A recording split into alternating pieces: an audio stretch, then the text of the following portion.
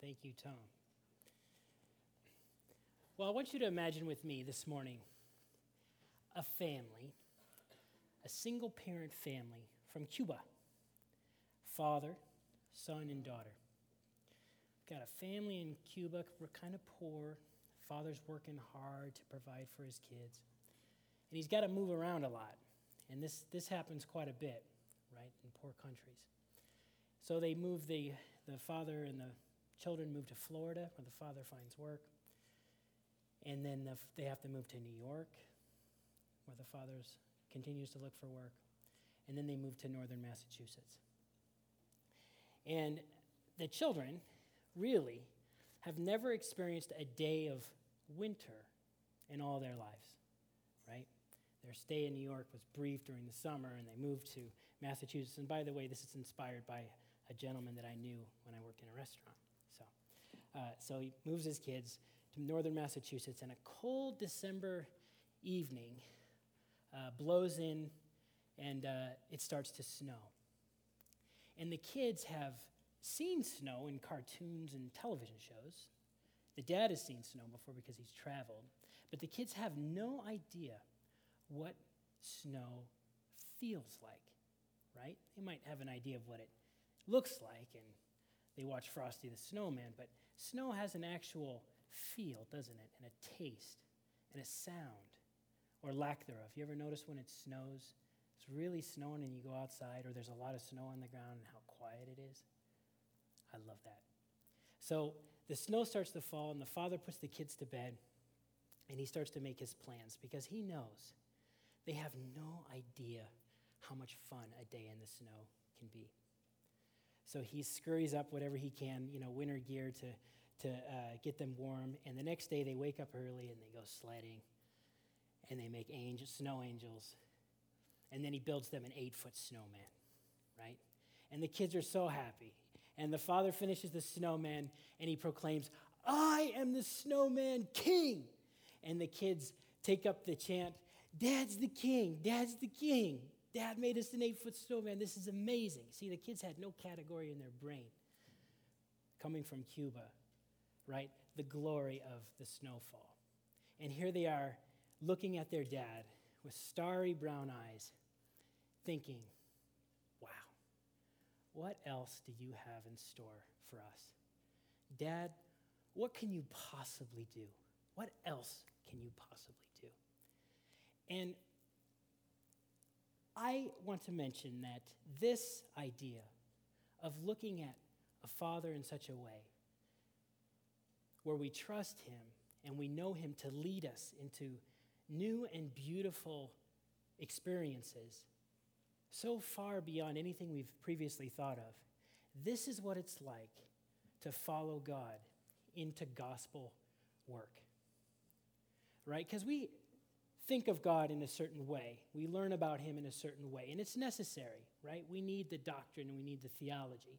We need to come to church and kind of have a rhythm, right? But it's very easy for that to remain sort of a compartment. And like the Christmas decorations, which we're working on getting all in the box, but they're mostly put away. They go into a box with a label on them, and they go on the shelf, right? It's very easy for us to think of God and gospel work and what it is to be a Christian and follow Christ and go to church in such a way that it's compartmentalized. It's in the box, right? And I dare say that God breaks the box. And this idea of God and gospel work being so far beyond a previously thought of category that has the possibility to lead us into new and beautiful and hard and difficult at times, but wonderfully glorious adventures we never even thought were possible. That's what God does with gospel work, and that's what we read in the book of Acts. So if you please turn to Acts chapter 9.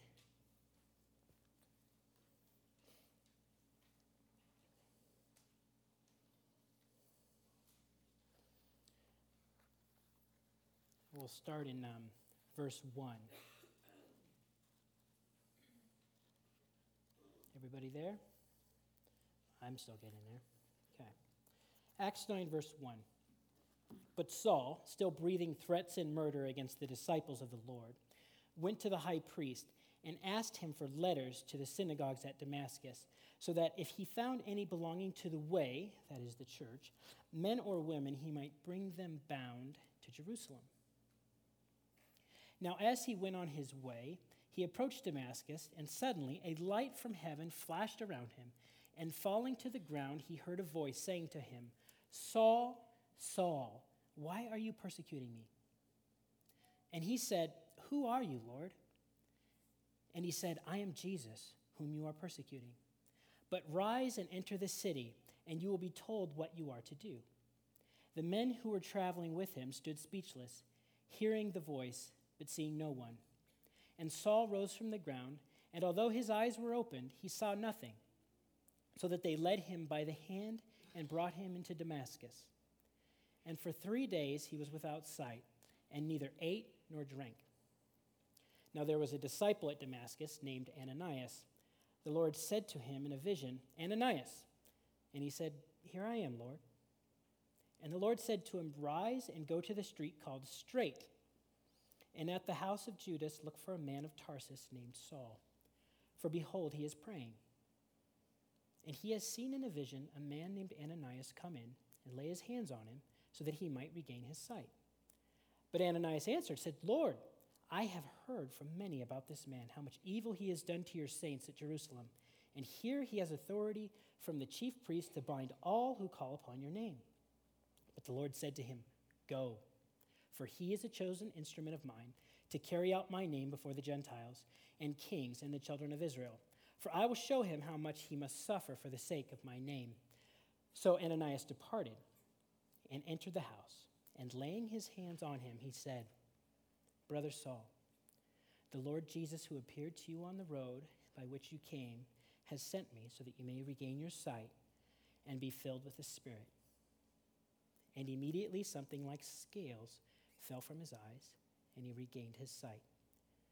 Then he rose and was baptized, and taking food, he was strengthened. For some days he was with the disciples at Damascus, and immediately he proclaimed Jesus in the synagogue, saying, "He is the Son of God." And all who heard him were amazed and said, "Is this not the man who made havoc in Jerusalem of those who called upon his name? And has he not come here for this purpose, to bring them bound before the chief priests?" But Saul increased all the more in strength and confounded the Jews who lived in Damascus by proving that Jesus was the Christ. This is the word of God. We do not live by bread alone, but on every word that comes from his mouth. Praise God for his word. Let's pray. Dear Father, glorify your Son today. May the words of our hearts and the meditations of our minds be pleasing to you, Father. I pray you illuminate your word to your people this morning. Let us trust the Holy Spirit inside of us and to apply this word to our lives. Give us the vision and the courage to do our part, God, to see you as you are, high and lifted up, full of grace and truth, power and love for us. Thank you for this opportunity to share with your people, God. To you alone be honor, fame, and glory. Amen. So remember, we're in the book of Acts. We're in a sermon series called What's the Point?, where the gospel and culture intersect. And remember, the book of Acts comes right after the Gospels, right? Where the Gospels we read, Jesus comes to earth, he does his ministry, he calls his disciples, he's arrested, crucified, buried, he rises again. He appears to his disciples, and he tells them, go into all the world and preach the good news of the kingdom, right? Baptizing them in the name of the Father, the Son, and the Holy Spirit, to teach them the way of Christ, right? And here we see in the book of Acts, this is the continuation of that story. Acts is also a story about the Holy Spirit. It's often said that it's the Acts of the Apostles that we're reading. It's really the Acts of the Holy Spirit. And that just means, that the promise of Jesus when he left the earth was that he would send his Spirit to be with the church. It's really that simple. God sent Jesus, right, God sent Jesus. Jesus comes. And when Jesus left, he said, I will send you the Comforter, John 14, John 16. I will send you the Holy Spirit. Even the end of Luke, right? So Luke wrote the book of Acts as well. You could pull those two together and do a little word search. There's Bible software now that you could do this in a matter of seconds. You could see how much the Holy Spirit comes up. The Holy Spirit is the gasoline that drives the engine of Acts, that drives the church. And it's really, their hearts are aflame, not for the Holy Spirit in its own sake. The Holy Spirit has no other motive other than to glorify and confirm the love of Christ in our hearts. This is the gasoline. And I'm suggesting that what God does in Acts shows us that he breaks the box. God breaks the box. Okay, so in calling disciples to himself, he breaks the box, right? And if you think about it, anybody who comes to Christ, think about your life, your testimony. Think about what God had to do to get you where you are, right? God definitely breaks the box. He breaks the box. That is to say, he breaks the paradigm. He shatters the assumptions, right? He changes the game. Because this is God we're talking about.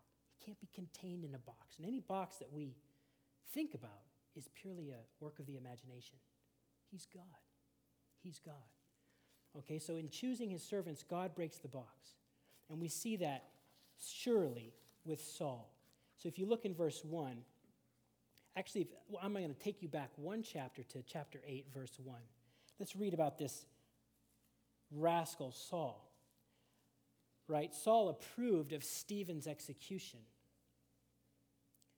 Stephen was a deacon with the church. We read in chapter 7, and he was martyred, the first martyr after Christ. And Paul approved of it, or Saul approved of it. And Saul was ravaging the church. The Greek here for ravaging is the same word that you would say like a lion devours a gazelle.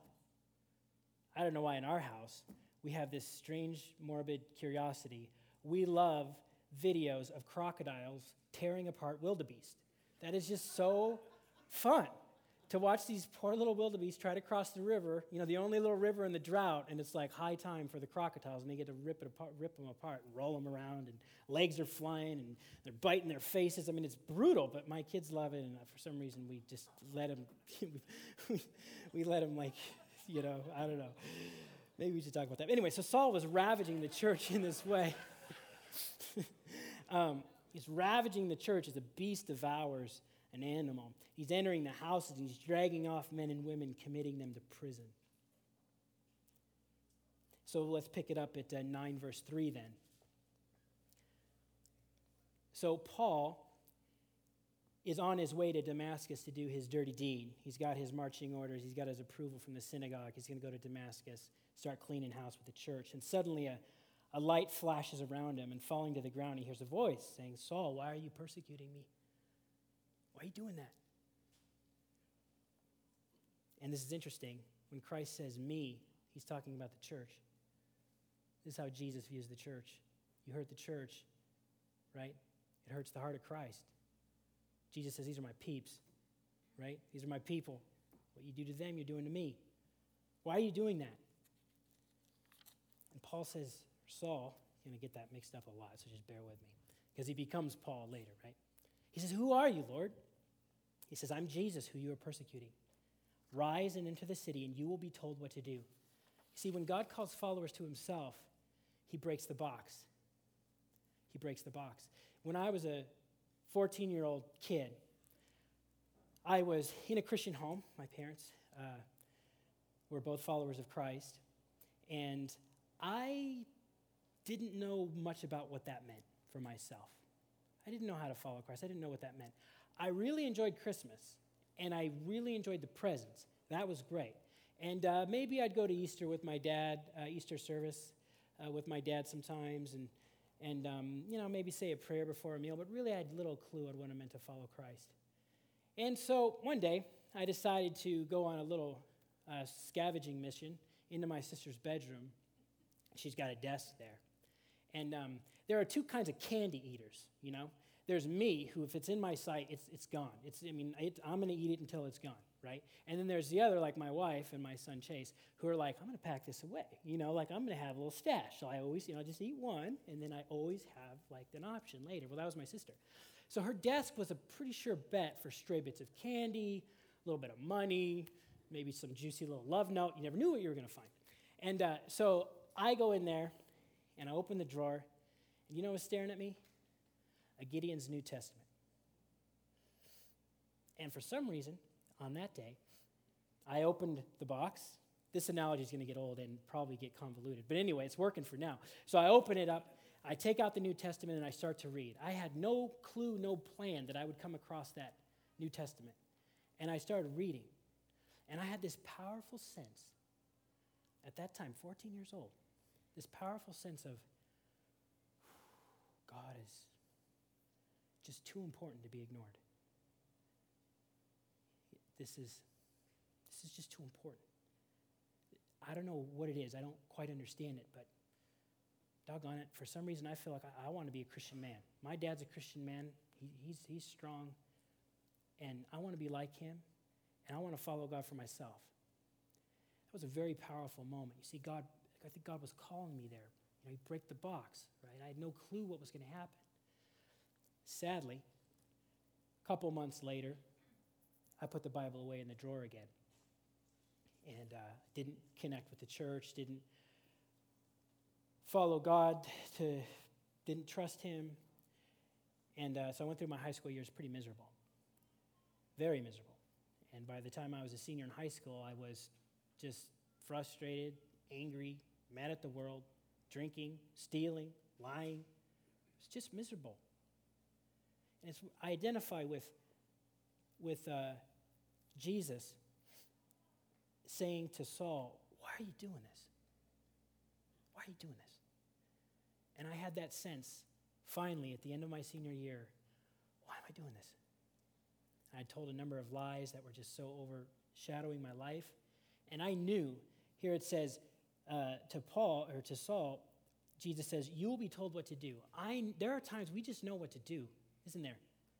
There's times when we know what to do. Sometimes we don't know, and that's fair. But here it says, Saul is told what to do, and I knew what to do.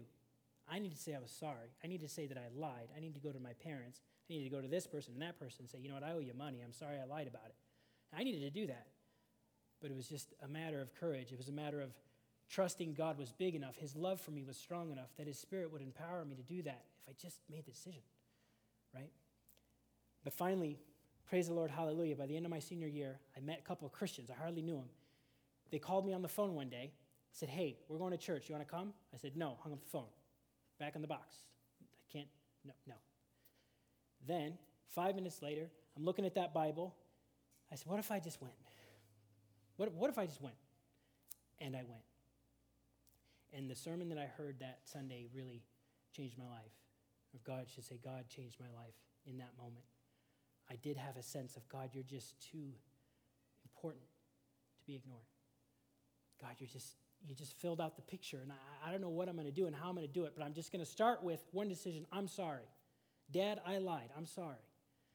And that was the start of my journey, really, to where I am now. I've been in church ever since that moment. But I just saying that when God calls people to himself, he breaks the box, right?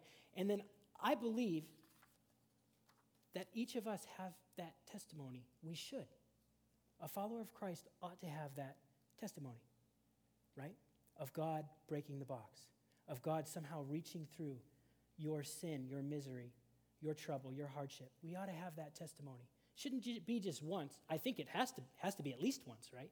But it should be this ongoing, right? We call it sanctification. God shows you new stuff. God turns over your rocks. You're like, I know what I need to do here. Lord, help me. Empower me, right? So God breaks the box in calling people to himself. He also breaks the box in telling believers what to do, okay? So look in verse 10.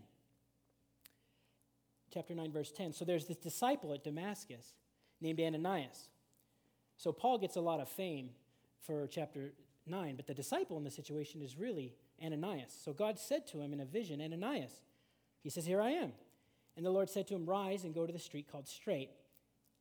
and at the house of Judas for a man of Tarsus named Saul. For behold, he's praying, and he's seen in a vision a man named Ananias come in and lay his hands on him so that he might regain his sight. And Ananias answered, Lord, you're breaking my box. Lord, do you get the fact that this guy approves of and has a hand in persecuting and hurting my brothers, my sisters in Christ? You can't do that. You can't do that, God. Right? See, God's breaking the box, what he's asking Ananias to do. Verse 15, but the Lord said to him, go. He is a chosen instrument of mine to carry out my name before the Gentiles and the kings and the children of Israel. And I will show him how much he has to suffer for my sake. So here we see Ananias, the call of Ananias to do something for God. He breaks the box. And we have a veritable script of the Apostle Paul's life and what it will be. How ironic. Do you get it? Do you see the irony? I think God likes irony sometimes. Whoa, mistake. So, goes in the stand, Tom. Not to mention any names. And he would say, stay in the pulpit, Nathan. Okay, here we are. So, the Apostle Paul, how ironic, this one who would bring these threats and persecute the church. How ironic, this one who's making Christians suffer will be one who will suffer for the name of Christ. Right? And this probably doesn't sound like the Cubans in the snow. How fun is it to suffer?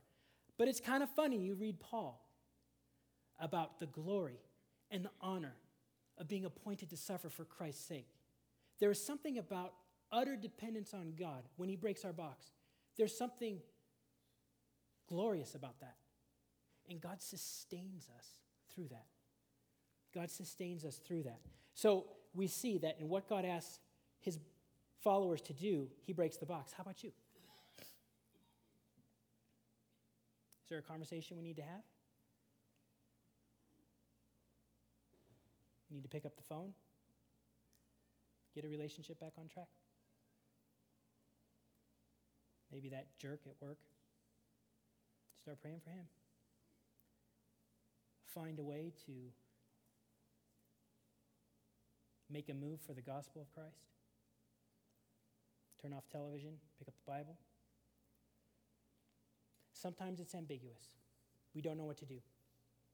And I have permission from my wife to share this. Always dangerous sharing marriage things from the pulpit. So pre-approval required, okay? Karen's in a spot in her life where she's not sure what to do. She just doesn't know. There's a lot of things she could do, a lot of things she's very talented at, a lot of interests, a lot of background. She's just at a season where she doesn't know what to do. So she's got to wait. She's got to wait. So we need to pray that God helps us wait. But there are times where it's not ambiguous. There are times it's a matter of courage. You know, for 3 years, I knew what I needed to do. Dad, I lied. And I don't know how I'm going to fix it.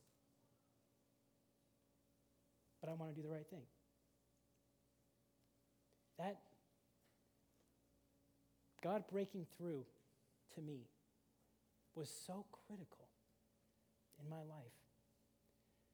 And by the power of the Spirit, because it can only be by the Spirit, you understand? We're not worthy. It's only by the power of the Spirit. 1 Corinthians. It's only by the Spirit that we can say Jesus is Lord. Right? The Holy Spirit isn't an impersonal force. It's not a it. It's a him. Christ says he will come, give you comfort. He's going to do nothing of his own accord except to glorify me. The Father sends the Son. The Son sends the Spirit to be with the church, to help us. It's only by the Holy Spirit we can say Jesus is Lord. When we read the Bible, Holy Spirit breathed that scripture into existence. 2 Timothy. 2 Peter. The Holy Spirit carried along the writers as they were writing. Right? If you can understand anything from the Bible, it's the Holy Spirit. He's there. He's working in your life.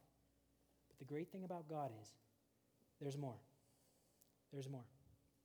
So, Is it possible to do what God puts in our hearts? That's what I'm talking about here. Is that even possible? How is it possible? Well, let's see a couple examples.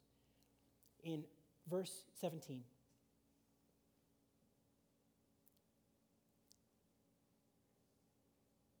we have Saul and Ananias, sinners just like you and me. Here's Ananias. He departed and entered the house, laid his hands on him, and he said, Brother Saul, the Lord Jesus, who appeared to you on the road by which you came, has sent me so that you may regain your sight and be filled with the Holy Spirit. It's important that at conversion we receive that. And immediately something like scales fell from his eyes and he regained his sight. And then he rose and he was baptized. And taking food, he was strengthened. Right? This is the end of Ananias in all of Scripture. This isn't the Ananias who's struck dead in Acts. This is another Ananias of Damascus. This is all we know about him. He was an apostle, or he was a follower of Christ in Damascus. So it's important to know the gospel work, the Holy Spirit power, the firepower, the gasoline, that's not for the superstars. It's not for the pastors. It's not for the apostles only. It's for these run-of-the-mill disciples that come out of the woodwork in Acts. So Ananias is one of them. Stephen is another one. There'll be others, men, women, just full of the Holy Spirit. God, I'm going to do what you say. And we see that Ananias obeys, doesn't he? Puts up a fight. God's fair. God seems to tolerate that to a point. But then he does his work. And he does it well. Right? I could just sort of see the picture here. Here's Saul. He hadn't eaten or drank for 3 days. He probably reeks. He's in this probably dank little building, and he's waiting, and he can't see. I'd be terrified. God didn't tell him he'd have to wait, how long he'd have to wait. He didn't tell him. He just said, go in there. Someone will come. Right? Kind of reminds me of David, actually. When David was anointed king, a number of years, maybe, as much as 20, he had to wait before he was actually king. He still had to duck spears, hide in caves. He had to wait. He had to wait for his time. One old preacher told me one time, he said, I'm going to tell you something, boy. God is slow. All right, that's what you need to know. Okay, he's slow. And I can affirm, I've waited a long time for my marriage. Worth waiting for. Score. And waited for this job, definitely worth waiting for. Score. But yeah, we need to wait, and so Paul had to wait. And so Ananias does his work, and he does it well. And can you see the picture? He puts his hands on him. What does he say to him? What does he call him? Brother.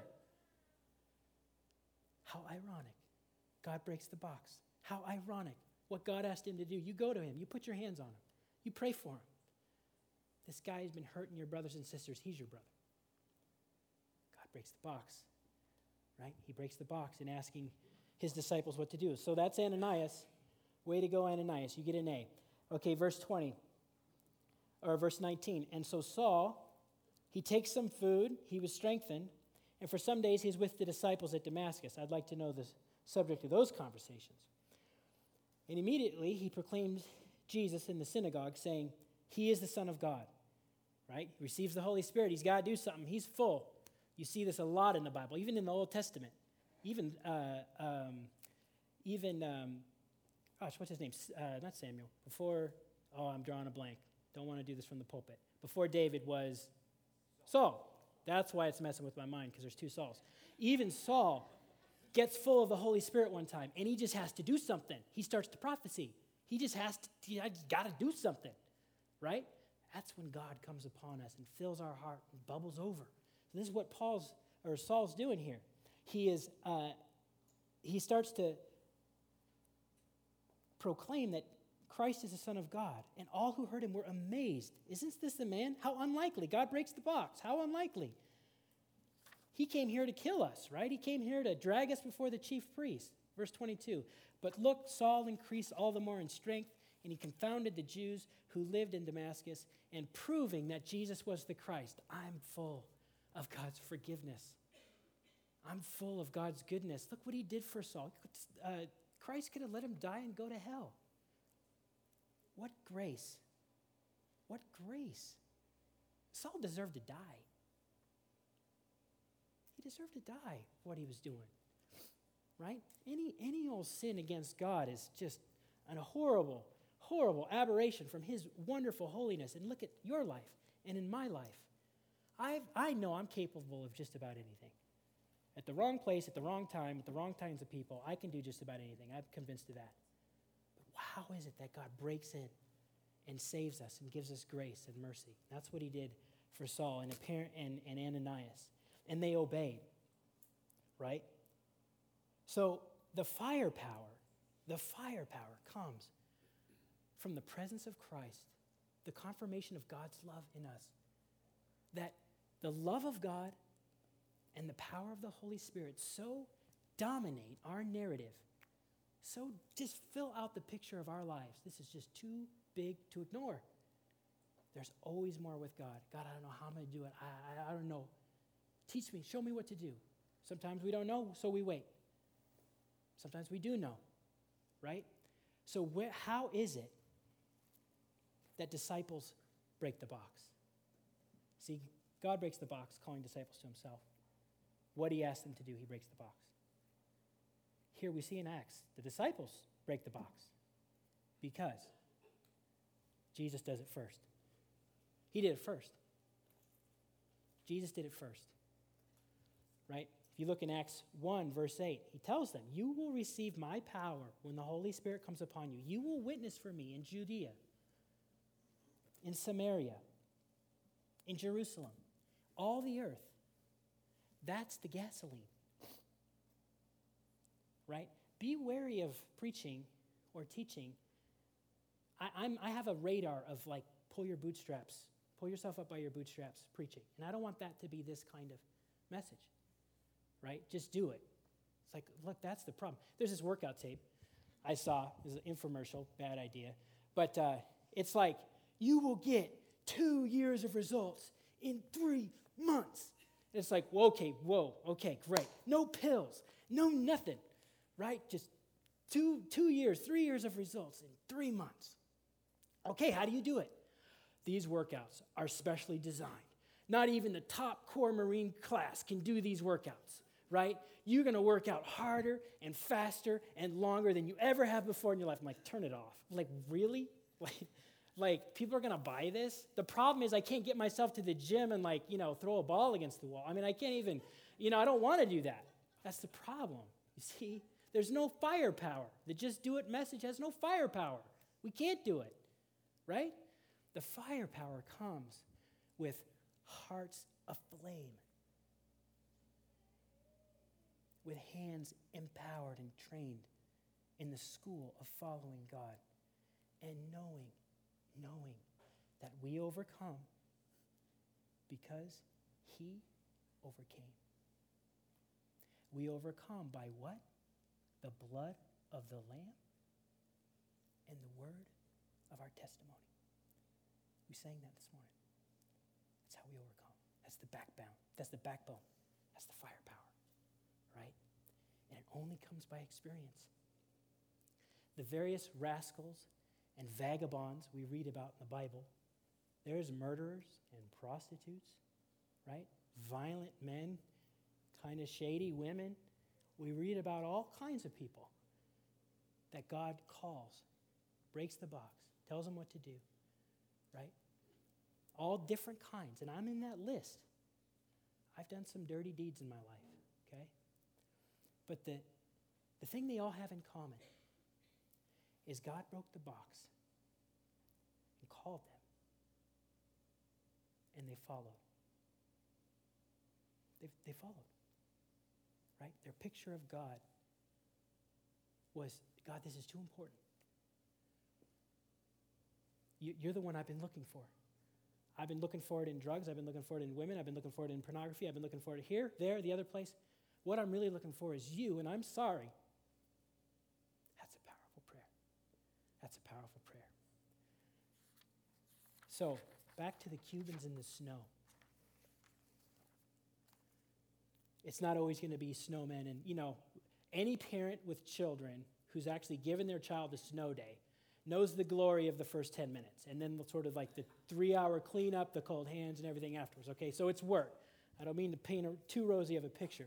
But I do suggest that as followers of Christ, there are these wonderful experiences for those that follow him and say, God, I see the box for what it is, right?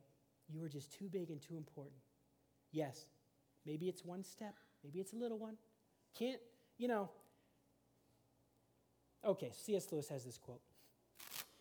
What God has for us, what we don't realize, is we're sitting here on the beach. Maybe not even on the beach. We're playing with mud pies. I get it all straight. We're playing with mud pies, and God promises us a day at the sea. Have you ever seen a little kid at the sea? Has anybody ever taken their little kid to the ocean? When I lived in Massachusetts, my son Chase, for the first, we moved when he was 4. We had many days at the sea. And to see him, I've got it on video, to see the interplay of sunshine and water. He's just running. He runs in, the waves comes, and he boogies out of there, but he's just running in ankle-deep water. Now, I'm his father. I'm not going to go chuck him into a 9-foot breaker. That's not happening. That's not God, right? But God promises us a day at the sea, right? And the glory of seeing my son for the first time when he saw that ocean, and he just ran. That was awesome. That was priceless. So we play in mud pies sometimes, and we forget that God has a day at the sea for us, right? So one last quote about dependence on God. Francis Schaeffer pastored a church about 5 miles from here, just up the road, Ballast Road, Covenant Presbyterian. He used to pastor that church. He's also quite famous theologian. He started L'Abri Academy in Switzerland. He said this, may I put it like this? If I woke up tomorrow morning and found that all the Bible teaches concerning prayer and the Holy Spirit were removed, what difference would it make in practice from the way we are functioning today? The simple tragic fact is that in much of the church of the Lord Jesus Christ, the evangelical church, there would be absolutely no difference whatsoever. We function as though the supernatural were not there. We function with God in a box, right? So I challenge you this morning, brothers and sisters in Christ, to grab a hold of God's love, to reflect on that, to dwell in that, to appreciate that, and consider what it means for you. Consider the great lengths God has gone to put you where you are right now. And consider the fact that he's God. He's a Father that has more in store for us than we could ever imagine. And it's the wonderful adventure of following him. The wonderful adventure of following him, empowered by his Spirit, that makes the Christian life just a hoot, I think. Way better than not with Christ, right? Anyway, so that's my sermon this morning. I hope you'll pray with me. And I hope you're appropriately challenged, but also affirmed in the power of what God has already done in your life and what he might do should you let him have his way. So let's pray. Heavenly Father, what a wonderful privilege it is to serve you. What a wonderful privilege to be in here where it's nice and warm and we can gather as a family and talk about, think about, consider what your word says. Lord, we're not apostles. We're not anything fancy, but we do follow you. We do love you. And we believe that you can change a life. You can direct a life. And there's always more with you. There's always more. Glory, hallelujah. Thank you for this day in Christ's name. Amen.